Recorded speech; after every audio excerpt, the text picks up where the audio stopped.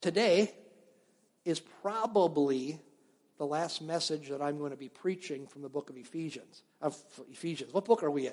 Philippians. It's the last. Hey, when we did Ephesians, that was like a year in the making. Philippians, somebody said today, I mentioned that probably last message, like, well, you could go another year. And I said, well, I think we count that. I think it's only been like 11 or 12 sermons total. But it's been broke up with different things. So I'm saying probably the last Sunday, because I might do one more after our January series.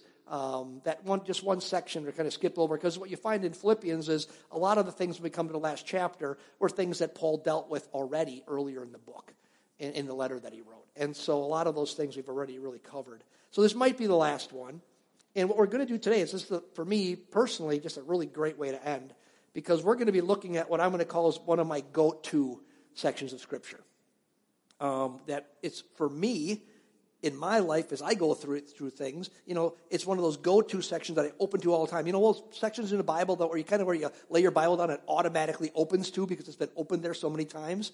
Well, the section in Philippians 4 we're going to look at today is one of those for me. The Bible just kind of naturally opens there because it's one of my go-to things.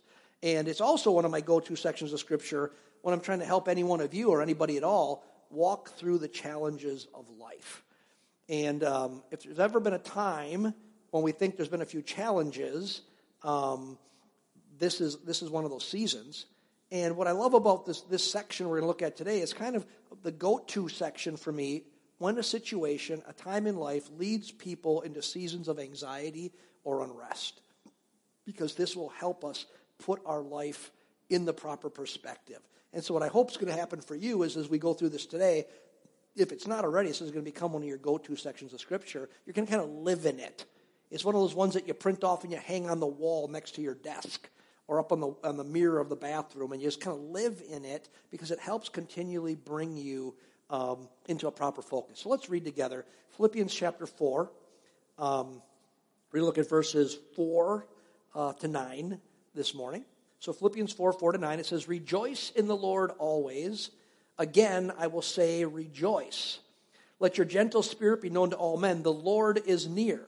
Be anxious for nothing, but in everything by prayer and supplication with thanksgiving, let your requests be made known to God. And the peace of God, which surpasses all comprehension, will guard your hearts and your minds in Christ Jesus.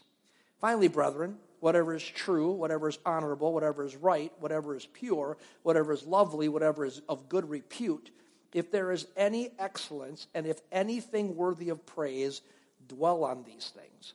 The things you have learned and received and heard and seen in me, practice these things, and the God of peace will be with you." You could say, and then the God of peace will be with you.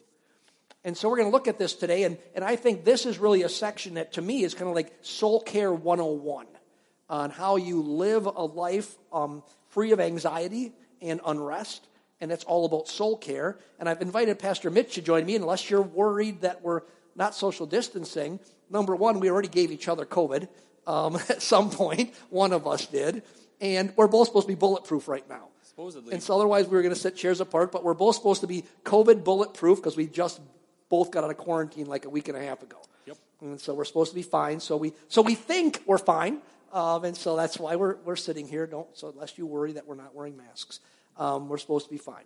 And one of the reasons I wanted Pastor Mitch to come up this morning to talk about this, because this section, I think, really lends itself to a conversation. Mm-hmm. I think it's just like real-life, practical living in here. And to me, again, it really is Soul Care 101. It's for what we dwell on in our minds and what we practice. And we're going to talk about that. We're going to break that down. But Pastor Mitch, some of you don't know this, or maybe many of you don't know, just finished a 2-year course on spiritual direction. And a big part of that was learning about soul care. Right. And so these are the kind of conversations that we have a lot about how to live a practical spiritual life. Yeah. And that's why I asked you to join us this morning. And we're going to talk through this morning. So I'm glad you're here. Thank you for having me up here. This is great. All right. Last minute, I almost brought Suzanne up, and then we decided against it because 3's a crowd. So, but we were not really. We were planning on this for a long time of doing this together, and We had some of the concerns like, well, what do we do with COVID and all that? But we're able to. I really think this is a great section of Scripture just to kind of talk through. And here's our hope, that as we talk through it and we kind of highlight things and kind of talk about how this thinking of this section of Scripture affects our daily lives, this is going to give you something really practical that you can take with you. That's always our goal. Our goal is always, I should say this, our goal is never just to give you information. Our goal is to give you information that is applicable into your daily lives. That's our whole goal. And this is just like one of those kind of sections. So let's talk through this. And I'll just kind of, what we'll do is I see kind of three main thoughts that the Apostle Paul makes here. And we're going to break it down into those three main thoughts. And so I'll kind of introduce every one of the three thoughts. And we'll just kind of talk about the sections and see what the Lord has said to us about those and how we apply this to our everyday lives. So the first section that I think main thought that Paul makes would be verses 4 and 5, and I'll just reread those, and we'll kind of break it down this way. Rejoice in the Lord always. Again, I will say, rejoice. Let your gentle spirit be known to all men. The Lord is near. Now remember, this whole thing, remember what the Apostle Paul is doing in the book of Philippians. He's writing about how you can be joyful, rejoice. He's encouraging rejoicing. He's talking about how he's filled with joy in a time of extreme stress. He is sitting in prison under house arrest, waiting to find out if he's going to be executed. And eventually he is executed for his faith. Not at this time, but he eventually is. And so he really believes, and most commentators believe, when he wrote Philippians, he didn't believe he was going to live through it, that they were going to kill him at this point, because not only was, he was making the Jews really uncomfortable preaching the gospel that he was preaching. And so here's this guy who's living in the ultimate stress, and he's telling us, how can I live a life where I'm rejoicing, where I'm not filled with anxiety and rest? And the first thing he says, kind of the setting it up, before he kind of gets into the soul care stuff, he kind of gives a preparation. And he says this, in order to live this life where you're not ruled by anxiety and unrest, you need to keep your life in a true perspective. You need to, in challenging times, you need to focus on what is really true. Because storms always come. And in storms, what happens is we tend to focus on the one or two things that are going really badly, and we fail to remember the 100 things that are going really well. And so it kind of messes with us. We get tunnel visioned on just looking at the negative all around us, the issue, the diagnosis, the fear of this certain thing happening, the anxiety over a global pandemic, whatever it is, and we become tunnel vision. That's why I always tell you, turn the stinking news off. Watch it for 30 minutes and turn it off. Believe me, they repeat everything every 14 minutes. So you can see it, hear it, be informed, turn it off. Because what happens is you become tunnel visioned, and it's all you think about. You think the whole world is just about one particular or two particular issues right now. So the first thing Paul is going to lay out for us is during these difficult times that we need to focus on what is right and true. Right. And so what do you think about that?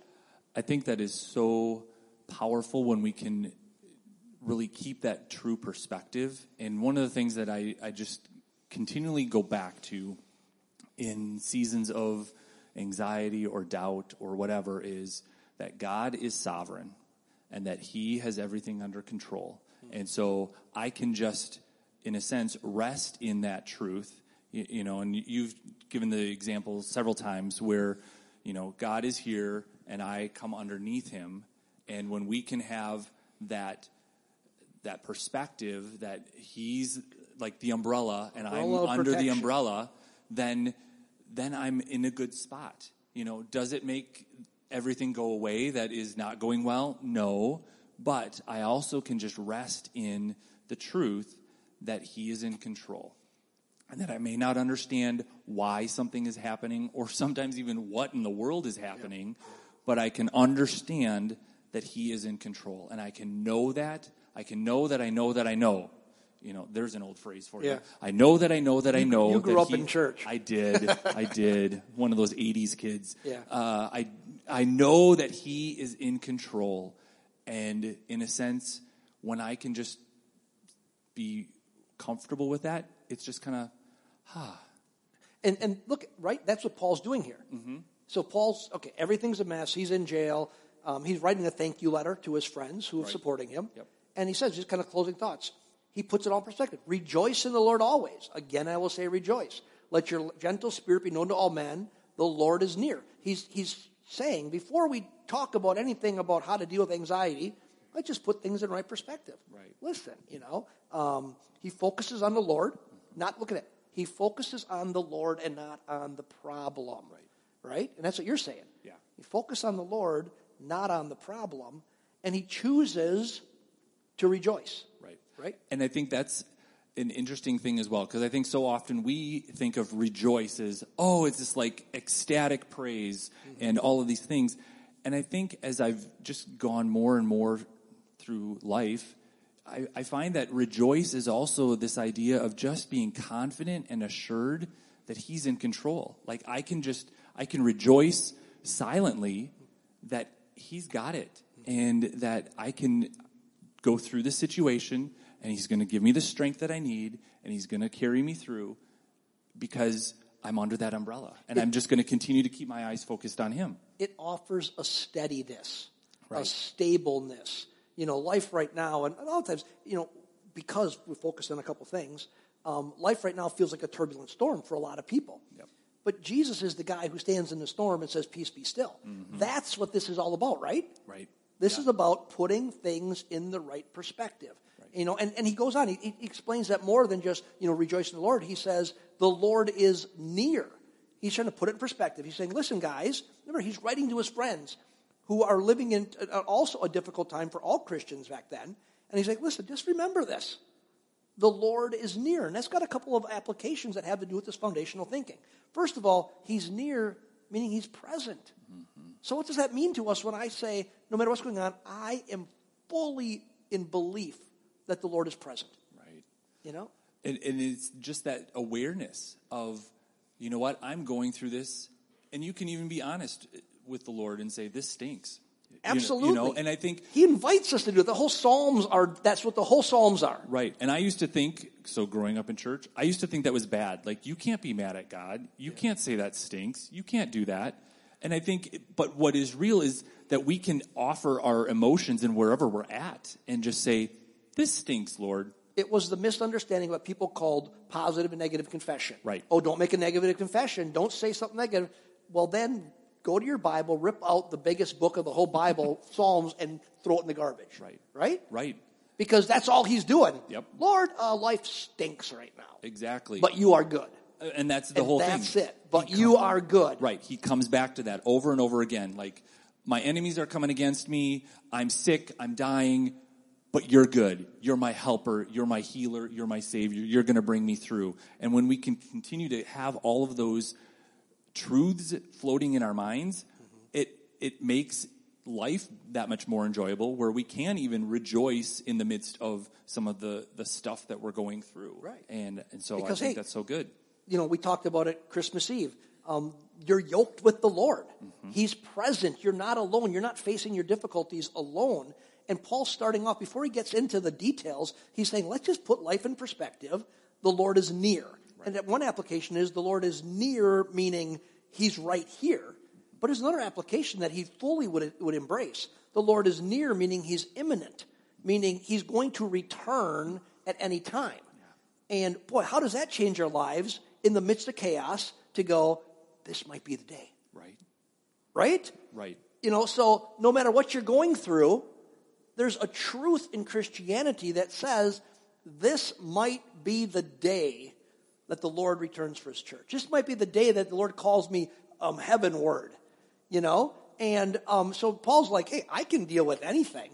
As a foundational thing I can deal with anything is because, hey, I'm going to rejoice because the Lord is always here. The Lord is near. He's right here. He's present with me. And guess what? One of these days, all of this, all we're dealing with is going to be totally different. We just talked about Susan and Tony. Right. And all of us, interesting, all of us are heartbroken because these friends of ours, these ladies that long preceded me at Portview, have passed away. But we're upset because of us. Right. Not because of them, because the Lord is near. He's present in a way that we've never experienced, and He's come in their lives in a way, and whether it comes through death or through the rapture of the church, that Paul's saying, listen, just put things in perspective here. The Lord is near. Amen. He's right with us, and He's coming back soon. Yep. And so what the circumstances we have are not the final word. Right. There's a different final word. Right. It's that blessed hope that we have that He is coming back. Yeah.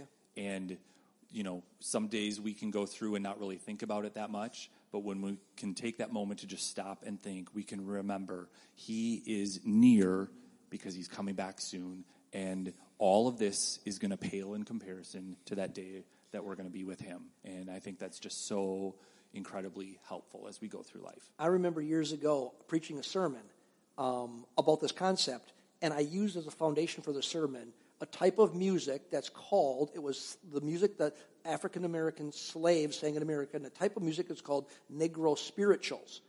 And all the songs, I researched all kinds of them, and almost all of them were singing about Jordan land, crossing the Jordan on that day. They lived in a horrible situation of oppression.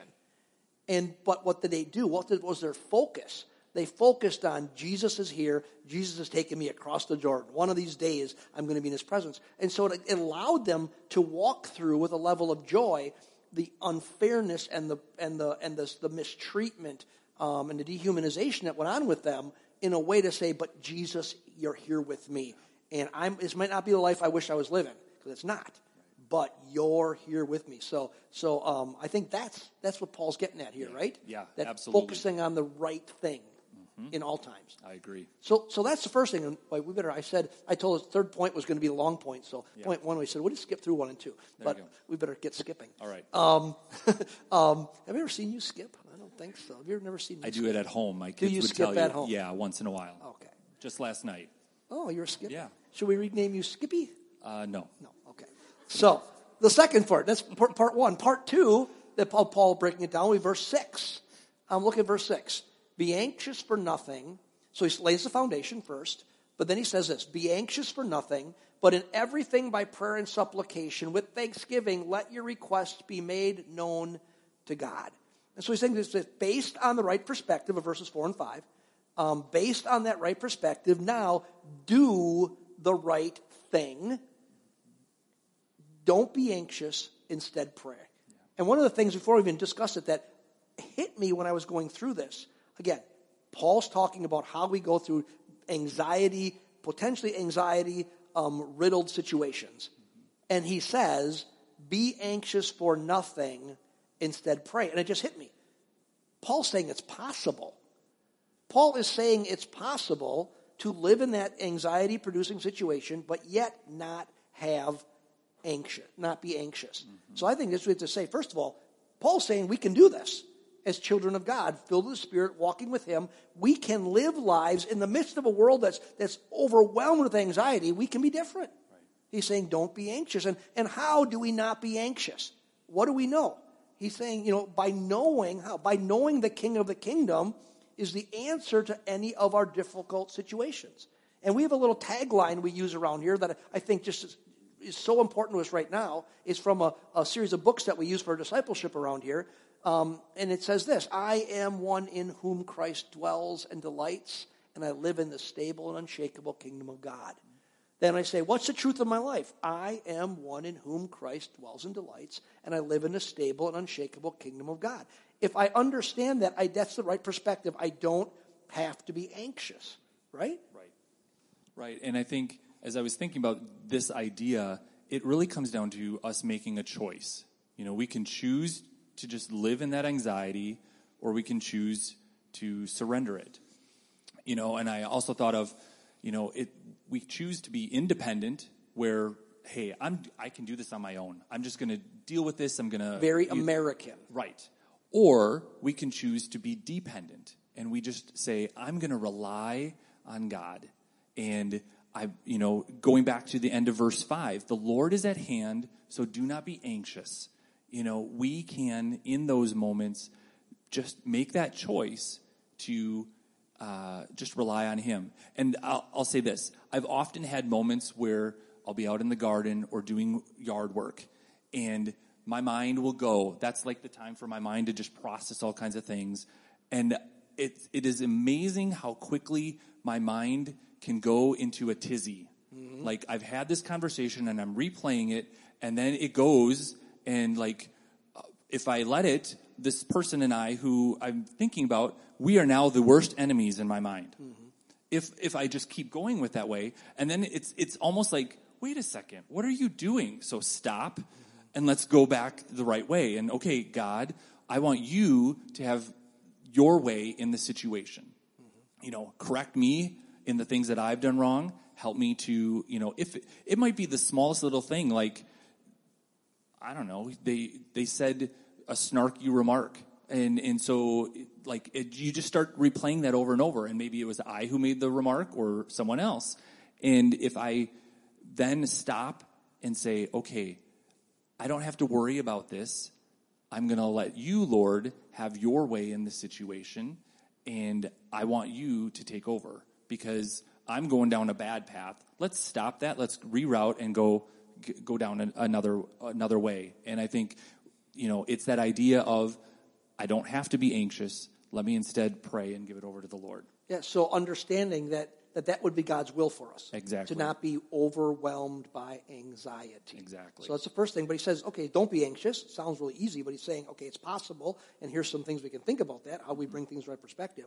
But then he says this, instead, pray. Mm-hmm. And sometimes we think that prayer, I really think we believe that prayer is nonsense. We'd never say that. Right. But, prayer doesn't work. Well, what is prayer really in this situation? It's inviting God into the situation. You talked about how, and I think I interjected, it's American, it's independent, as you were saying, to just say, I'm just to do it myself, I'm going to figure it all out. We've been taught to be that way. Right. And Paul's saying, listen, I don't care what you've been taught to do. Instead of being anxious, he's saying trade one for the other. Right. Instead of being anxious, I want you to spend time in prayer. And we are free to walk through life on our own, or we're free to invite God into our world. And it really is a choice. How are we going to live? Am I going to just rely on me, or am I going to spend time with the Lord, inviting him in, listening for his voice, looking to his word for direction? That's all about prayer. And it's inviting God in a situation.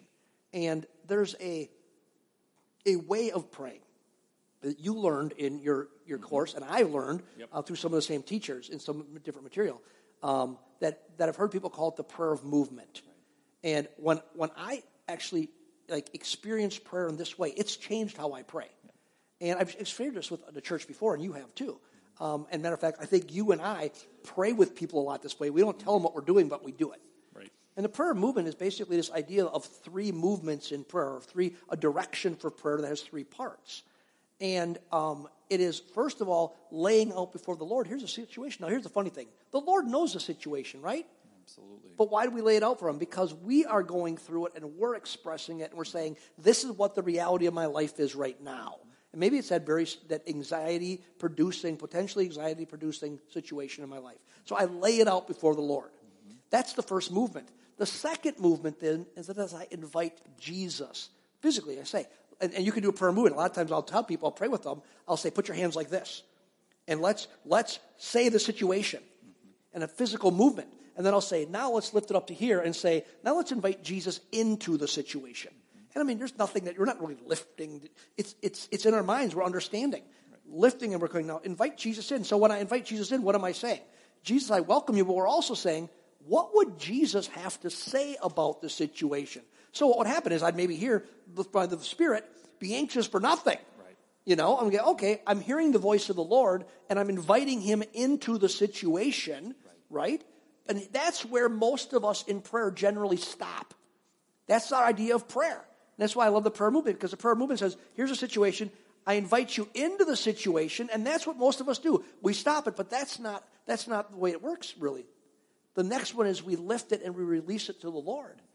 And we say, now, Lord, I now give you this situation. I've invited you in. There's a big difference between I invite you in, right.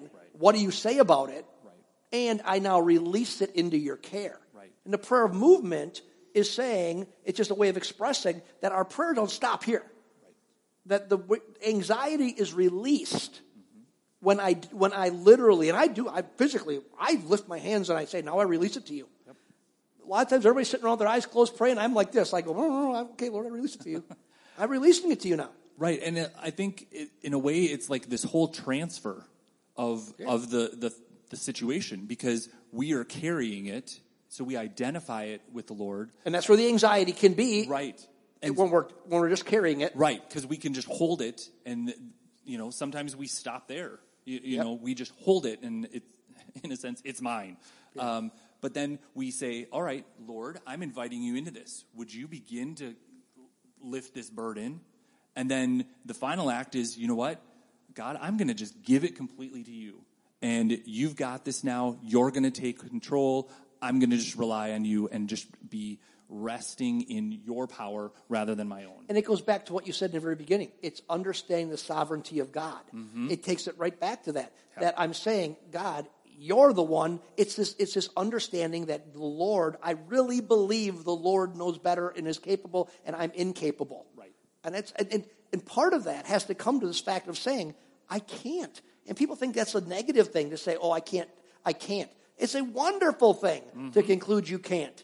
Because you weren't supposed to carry a lot of things that we carry as burdens. Right. And what this says is, I release it to you. You can. I can't. But because of point number one, I'm resting securely in you. Right. So I'm fine. So my anxiety levels go down.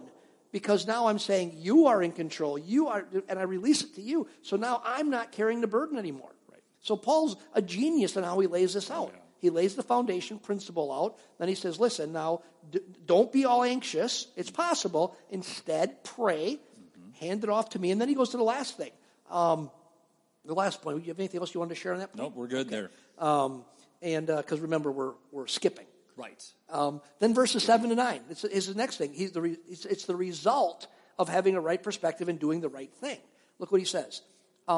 And the peace of God, which surpasses all comprehension, will guard your hearts and your minds in Christ Jesus. Finally, brethren, whatever is true, whatever is honorable, whatever is right, whatever is pure, whatever is lovely, whatever is of good repute. I think he's trying to make repetition for emphasis here. If there's any excellence, if there's anything worthy of praise, dwell on these things. The things you have learned and received and heard and seen in me, practice these things, and the God of peace will be with you. And so he's saying here, the result of having a right perspective and doing the right thing, meaning not feeling full of anxiety, instead choosing to pray, is that we will get the peace of God. Yeah. And isn't that the ultimate blessing in life? If somebody could say to me, I will give you one wish, got a genie in a lamp, and the genie came out and gave me one wish, it would be to walk in the peace of God. No matter what, the presence and the peace of God. Because he ties the presence and the peace of God together. The very last words he says is, the God of peace will be with you. He's saying the peace of God comes from walking in connection and unity with the God of peace. Right. And so he's saying, that's, for us, that's the greatest blessing. The peace of God in times of difficulty. Nothing else is more valuable. Maybe a circumstance, you said this earlier, doesn't change. But our security changes because the peace of God is with us in the difficulty. And I think that is the key is, your situation hasn't changed. You're still going through the muck and the mire, but there's all of a sudden this internal sense of his presence and his peace that just rests with you. Like I was talking about, I'm having these conversations in my head, and when I can go back and say, okay, God, I want you just to have your way. It's like this wave of peace just begins to come over. And it's not like this weird thing, but it's just, you begin to just feel, even in your body, like you're starting to relax. The heart is not as tense. Your muscles are not clenched. You're breathing that much freer. It's some of those things that all of a sudden the peace of God just enters in, and you feel some of that anxiety and that stress just begin to melt away. And, again, the situation is still there, and you're still like, okay, we're going to have to deal with this, but God, I'm really just waiting on you to show me what do I need to do. what are you leading me to do? And what you're saying is exactly what Paul now goes on to say, that it's a peace that's beyond comprehension, that it's a gift that God gives us to guard our hearts and our minds. It is not a rational, earned, developed type of a thing. It is a gift from the Lord. And when I was thinking about this, my mind was just thinking what Jesus had to say about the exact same topic in John chapter 14. Listen to what Jesus says, and it's verse 27, but let's start back at verse 25. These things, Jesus talking about to his disciples about the Holy Spirit. These things I have spoken to you while abiding with you. He's saying, I'm here with you right now. It's before his arrest, crucifixion, and eventual ascension. These things I have spoken to you while abiding with you. But the Helper, the Holy Spirit, whom the Father will send in my name, he will teach you all things and bring to remembrance all that I said to you. Verse 27, peace I leave with you. My peace I give to you. Not as the world gives do I give to you. Do not let your hearts be troubled, nor let it be fearful. So he's kind of talking about the exact same thing as Paul here. But look at what he says about peace. My peace I leave with you.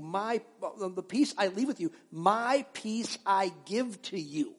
He's talking about the Holy Spirit's activity in the life of the believer.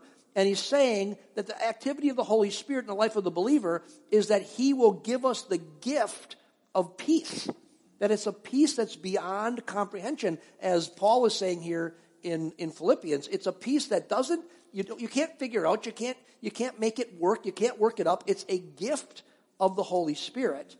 And it says it keeps us from losing the battle in our hearts and our minds. Right. And that's what you described in the garden, with your mind racing and going to the next step. That, I believe, is the most common battle that causes us to be filled with anxiety and lose our peace. I think that is it. I do it. If I'm not careful, we're going to get to that in a second. That's exactly what Paul's dealing with. That it is all about the guarding of our heart and our mind. Our heart being our soul, who we are as a person. Kind of the soul is all of what people see of you is your soul. I mean, not your physical part, but your personality. It's all the dimensions of you is your soul. And your mind is, your seat of thinking. And he's saying, I will guard these things with the gift of peace that I give to you from the Holy Spirit. And he goes on to explain here how we get that gift. Right. He says it flows, from the Holy Spirit, as we heard from Jesus, how does it flow? By doing the right thing. Right. By dwelling, first of all, on the right things and not the wrong things. And that's what you're talking about in the garden. Yeah. By making a choice of what I will let my mind dwell upon. Mm-hmm. And that's why sometimes I know some of you get frustrated and I say, turn off the news. Paul is saying here in verse 8, you think he's trying to make a point? Choose what you dwell on. Now he's saying, listen, there's a gift that's available for you right here. But the gift isn't just given. The gift, if we've got to put ourselves in a position to receive it, is what he's saying. How do I receive this gift of peace? He's saying very clearly, he's going to say two things. I have to put myself in a position to receive it, number one, by choosing what I dwell on. Finally, brethren, whatever is true, whatever is honorable, whatever is right, whatever is pure, whatever is lovely, whatever is of good repute, if there's anything of excellence and anything worthy of praise, dwell on these things. He's saying, make the choice on what you allow your mind to dwell on, but he's making something more than that. Make the choice on what you feed your mind through your eyes and through your ears. Exactly. It's why when our kids grew up, and they're in different kinds of music and different things, we're like, no, we don't want you to listen to that. Why? Because it's filling your mind with garbage. And if garbage goes in, garbage comes out. And so, but that's not just for kids. You can do the same thing by listening to, I gotta be careful. Stuff that's just media that just destroys you. It just fills you with anxiety and hate. Paul would say, listen, sure, get your facts, but stop living in that. He's saying to get the gift of the Spirit of peace, you have to put yourself in a position to do it by choosing to dwell on the right things. Yes. Because he's saying if you dwell on the wrong things, it'll cause nothing but turmoil in your life. So the first thing he says, how do I get this gift? I choose to dwell on the right things. Yep. And I think Colossians 3:2 is a verse that I go to very often, and it just says, set your mind on things above where Christ is, not on the things of this world. And that's where a lot of this, okay, all of a sudden I have to just switch my thinking because I'm on the world right now, but I need to put my mind on things that are above once again. And so it is that thing of I need to feed my heart, my mind, my soul with the things that are of the Lord rather than just all the things of the world, the things that are anxiety, stress, fear, doubt inducing. It's why why Paul starts with perspective, that I live in the stable, unshakable kingdom of God. I mean, it's not the way we're saying it, but that if I have that, then we ultimately understand whatever goes on in the world is going to go on. Mm-hmm. And you know, maybe I play a part in some certain ways, but you know what? Ultimately, I live for the kingdom, and the kingdom of this world and the kingdom of this world are not the same. Right. And as children of God, we literally live in a different kingdom with a different king. That's why Paul got in trouble, because he was the guy going around saying there's a new king.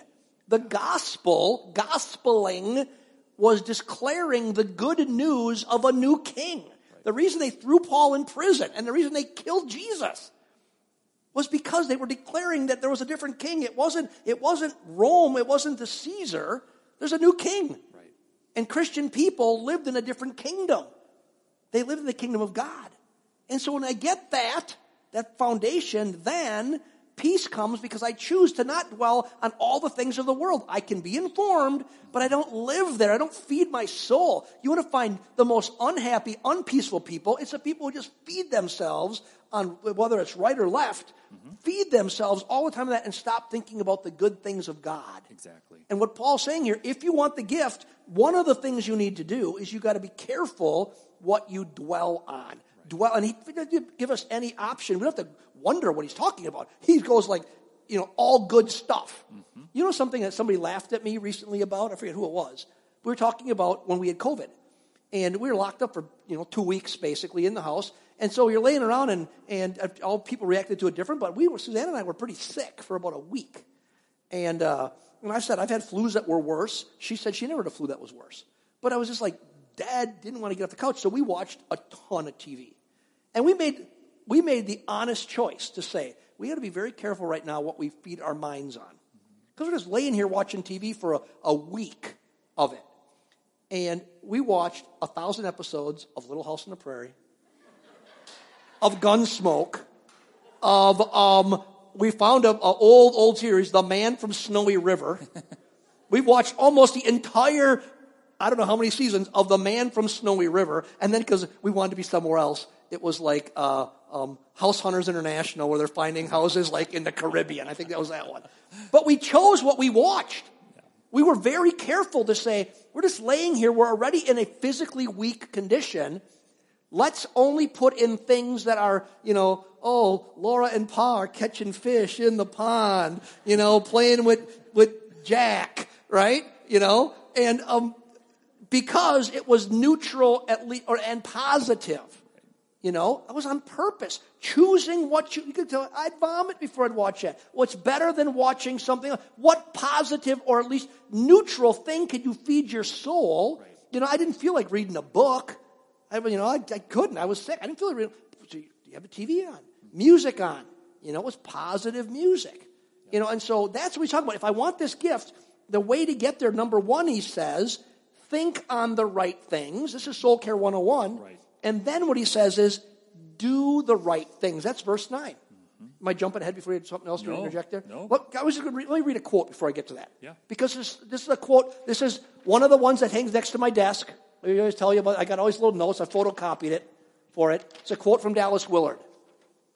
He's about thinking on. It says the ultimate, and I've read it in church before because it's literally right here, and it shouts. It's so important. The ultimate freedom in human beings is the power to select what we will allow our minds to dwell upon. He says, you want to talk about freedom? He says, that's the freedom. The ultimate freedom is to select what we allow our minds to dwell upon is in our thoughts. that the first movements toward the renovation of the heart occur. Thoughts are the place where we can and must begin to change. So Willard just saying what Jesus and Paul are saying here, choose wisely what you think about. And part of that is choose wisely what you put in, because that will influence what you think about. So if I want the gift of peace, first thing I choose to think on, to dwell, use the word dwell. Dwell on the right things, meditate on them, think on them, choose to think on the positive things and not the negative things that are going on in your life. And the second thing he says is now do the right things. And he's talking, what's interesting, he's tying it to spiritual practices. Right. Look at verse 9. He's talking about spiritual practices that we do. The things you have learned and received and heard and seen in me, practice these things, and the God of peace will be with you. These are just practices. How did Paul live out his life? What practices did he do? How did he spend time with the Lord? How did he spend time engaged with the Word of God? How did he live his life? They're spiritual practices.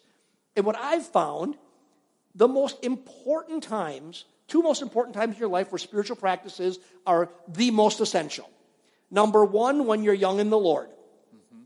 So, when you're young in the Lord, they act as a trellis on which your spiritual life grows. It gives definition and direction. So when I read as a young person, I actually pray prayers that somebody else wrote because they're theologically sound. I'm training myself how to pray properly. Mm-hmm. So it's a trellis. So when I'm young in the Lord. Now what does that say about child rearing for parents and grandparents? Displaying spiritual practices is super important. I remember one time when we lived in Michigan. And Josh, you were really young. You probably don't remember this. I remember it distinctly. I used to get up every morning, go downstairs, because our bottom level of our house was a little living room down there, and I would go down there and I would pray and I'd read my Bible and I'd kneel in my chair and I'd pray. And one day Josh walked out. I would get up early. Josh came up early, walked down by me, and he's basically announced, I'm going to start to do spiritual things. You know, it was this little 7 or 8 year old, or 9, it was before 9 because we moved at 9 from there. Before that, saying, I want to start spending time with the Lord. And I said, okay, I can sit and teach you. He said, you don't have to teach me, Dad. I watch you every day of your life do this. So he learned about spiritual practices by watching his dad. So as a young Christian, whether my own life or the life of my children and my grandchildren, the spiritual practices, the structure of those practices are super important. The second time that structure of spiritual practices is of vital importance is when you're going through times of stress, which can be sickness, it can be, whatever. It can be all the things. Because what it does is the structure you've built of a life of spiritual practices continually keeps guiding you. Mm-hmm. It continually keeps you on the right track. When everybody around you is going off track, and I'm seeing it all over the place, Christian people going off track, spiritual practices keep you on the right track. Keeps bringing you to truth. This morning I sat in my office, and I tell you something, I sat and I just worshiped, and I sang a historic part of an old hymn, glory to the Father and to the Son and to the Holy Spirit, as it was in the beginning, is now, and will be forever. I just kept worshiping the Lord that way this morning in my office before church. Those aren't my words. That's a historical church prayer. That's a track that's keeping me online. With what's true. There's a Trinitarian God who's always been in charge, who's in charge today, and is going to be in charge tomorrow. Those are spiritual practices that we do. And so, how do we get this? Number one, we dwell on the right things. We don't dwell on the wrong things. Number two, we have a structure to our spiritual life that keeps us in the right direction. Exactly. And I think it's these spiritual practices that help and allow us to have the right perspective. So we're kind of coming full circle in this whole passage. But that when we dwell on the Lord, through prayer, through scripture reading, through silence, we are then able to think on these things that he's just talked about that much easier because we're feeding ourselves with the Lord. I mean, whether it's through his word or through prayer, we're continually allowing him to speak into our hearts and our minds. And that's why it's, in my opinion, it is so important to make and take time for them routinely. I grew up in youth group, and you were supposed to read your Bible and pray every day, and there were always these campaigns like 7 Up, get up and do 7 minutes, and all these things. And I look back and I'm like, okay, that was cheesy. But the principle that, was underneath all of it is spend time with the Lord. And so while I didn't understand what was going on then, to your point, you're laying the guardrails and that track so that you can continually feed yourself on the Lord and allow him to speak into your heart, into your mind. And so it's through Scripture. And so that I love just taking that time in the morning to just read through his Scripture. And what are you saying? What are you trying to speak to me even today? And maybe I'm in, reading and rereading the same book, but, there's something new today that the Lord wants to say. And it just helps me for that day. And, I may not have any clue, or it could be just we're planting seeds for some time in the future. You're going to need to know this. And so let's get this embedded in you. And so I'm going to repeat for emphasis over and over and over these truths so that when that trial comes, now I have something to fall back on, and I can continue even in the trial to keep getting into these practices and allowing the Lord to speak truth into my heart and life. And when you were a young kid, and this is just the way we develop emotionally and mentally and physiologically, it may have seemed like you were just doing practices because you were checking off the box because some youth leader told you to do it or whatever. But we learn eventually is it was never about duty. It was never about earning anything with God. Right. It's about giving our heart, making our heart available to the activity of the Holy Spirit. That's what this whole thing is about. That's what it's saying. I'm giving the Holy Spirit access to my heart. And what if I dwell on the right things, and if I do the spiritual practices, silence, solitude, time in the Word of God, meditation, those basic spiritual practices, what will happen is the gift of peace that's going to guard my heart and my mind is going to be given to me. And so he said, if I do these things, not to earn, but I'm opening up my heart to the Holy Spirit, then the world can be in chaos around me. Paul's sitting in a jail going, yeah, because I'm dwelling on the right things, and because he's saying, imitate the things he did. So in his jail cell, he's living out the practices of that he can, of living a life connected to the Lord. And as he's doing that, the peace has come. And everybody's like, how can Paul be peaceful? Mm-hmm. Well, because it's a gift from the Lord. Exactly. That's greater than an anxiety-producing situation. Mm-hmm. And so we should probably wrap up. We've skipped along and skipped for quite a while here. And so this is just really practical. Mm-hmm. I hope this becomes a go-to area for you, and you can see how you lay a foundation out for your life with right understanding, that you choose to do the right thing by saying, I don't want to be anxious. Instead, I want to give it all to the Lord. That's prayer movement.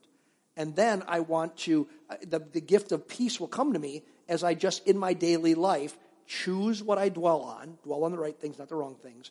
And then I live my life on the structure of the spiritual practices so that those things keep informing my life and keep me from getting derailed. Right. And that's what I see. People are derailed. So especially in anxiety times is when and that's the most common time that people give the practices up. They just don't feel like it. That's when I say you have to do it then because it keeps you on the right track. Yep. Keep the structure in place because it's going to carry you through. Because the Lord's going to speak in those times. Even though the world is in chaos, your world with Christ will not be. And your life will be peaceful. Filled with peace, Amen? Absolutely. Amen. Let's pray together this morning. Lord, we want what Paul has in greater dimension. Lord, I thank you that we've all can experience this to a point, but I think there's always even a greater dimension of your peace and your love that can be given to us. And Lord, here's our prayer today for every person in this room. We see that peace is a gift, and there's never been a time that we need that gift in the church world and in the world at large more than right now. But Lord, we see this gift is available, but it's given as we position ourselves to receive it from you. And so, Lord, I pray this for every person here at Portview today, every person watching online, that, Lord, we could look at our lives today. We could look at our level of anxiety today. We can be honest with ourselves. And we can say, you know what? I got more anxiety than I have peace. But the Lord is offering me something different, that his peace can literally push the anxiety down. And so, Lord, I ask that you would help each one of us to look at our lives, see that truth, and then, Lord, just begin to live into the truth that Paul reveals here in your word. Lord, cause us to make good choices in what we dwell on in our mind when we're, as Mitch said, doing the gardening or whatever that thing is. We're shoveling the snow or we're driving the car. And we don't just allow our brains to run wild. That we know freedom is choosing to think on good things. Because that brings peace. And that, Lord, we would today live out the practice. We put a practice in place today. One of the practices is gathering together to worship and to honor you and to learn from your word. That's a practice. Lord, bring peace as a result in all of our lives. And help us to structure our lives tomorrow and the day after in such a way that we're positioning ourselves so that we're connecting with you. So that your peace, it's your peace guards our hearts and our minds in Christ Jesus. So I pray your blessings now on every person in the sound of our voice. Lord, let your peace rule and reign in Jesus' name. Amen.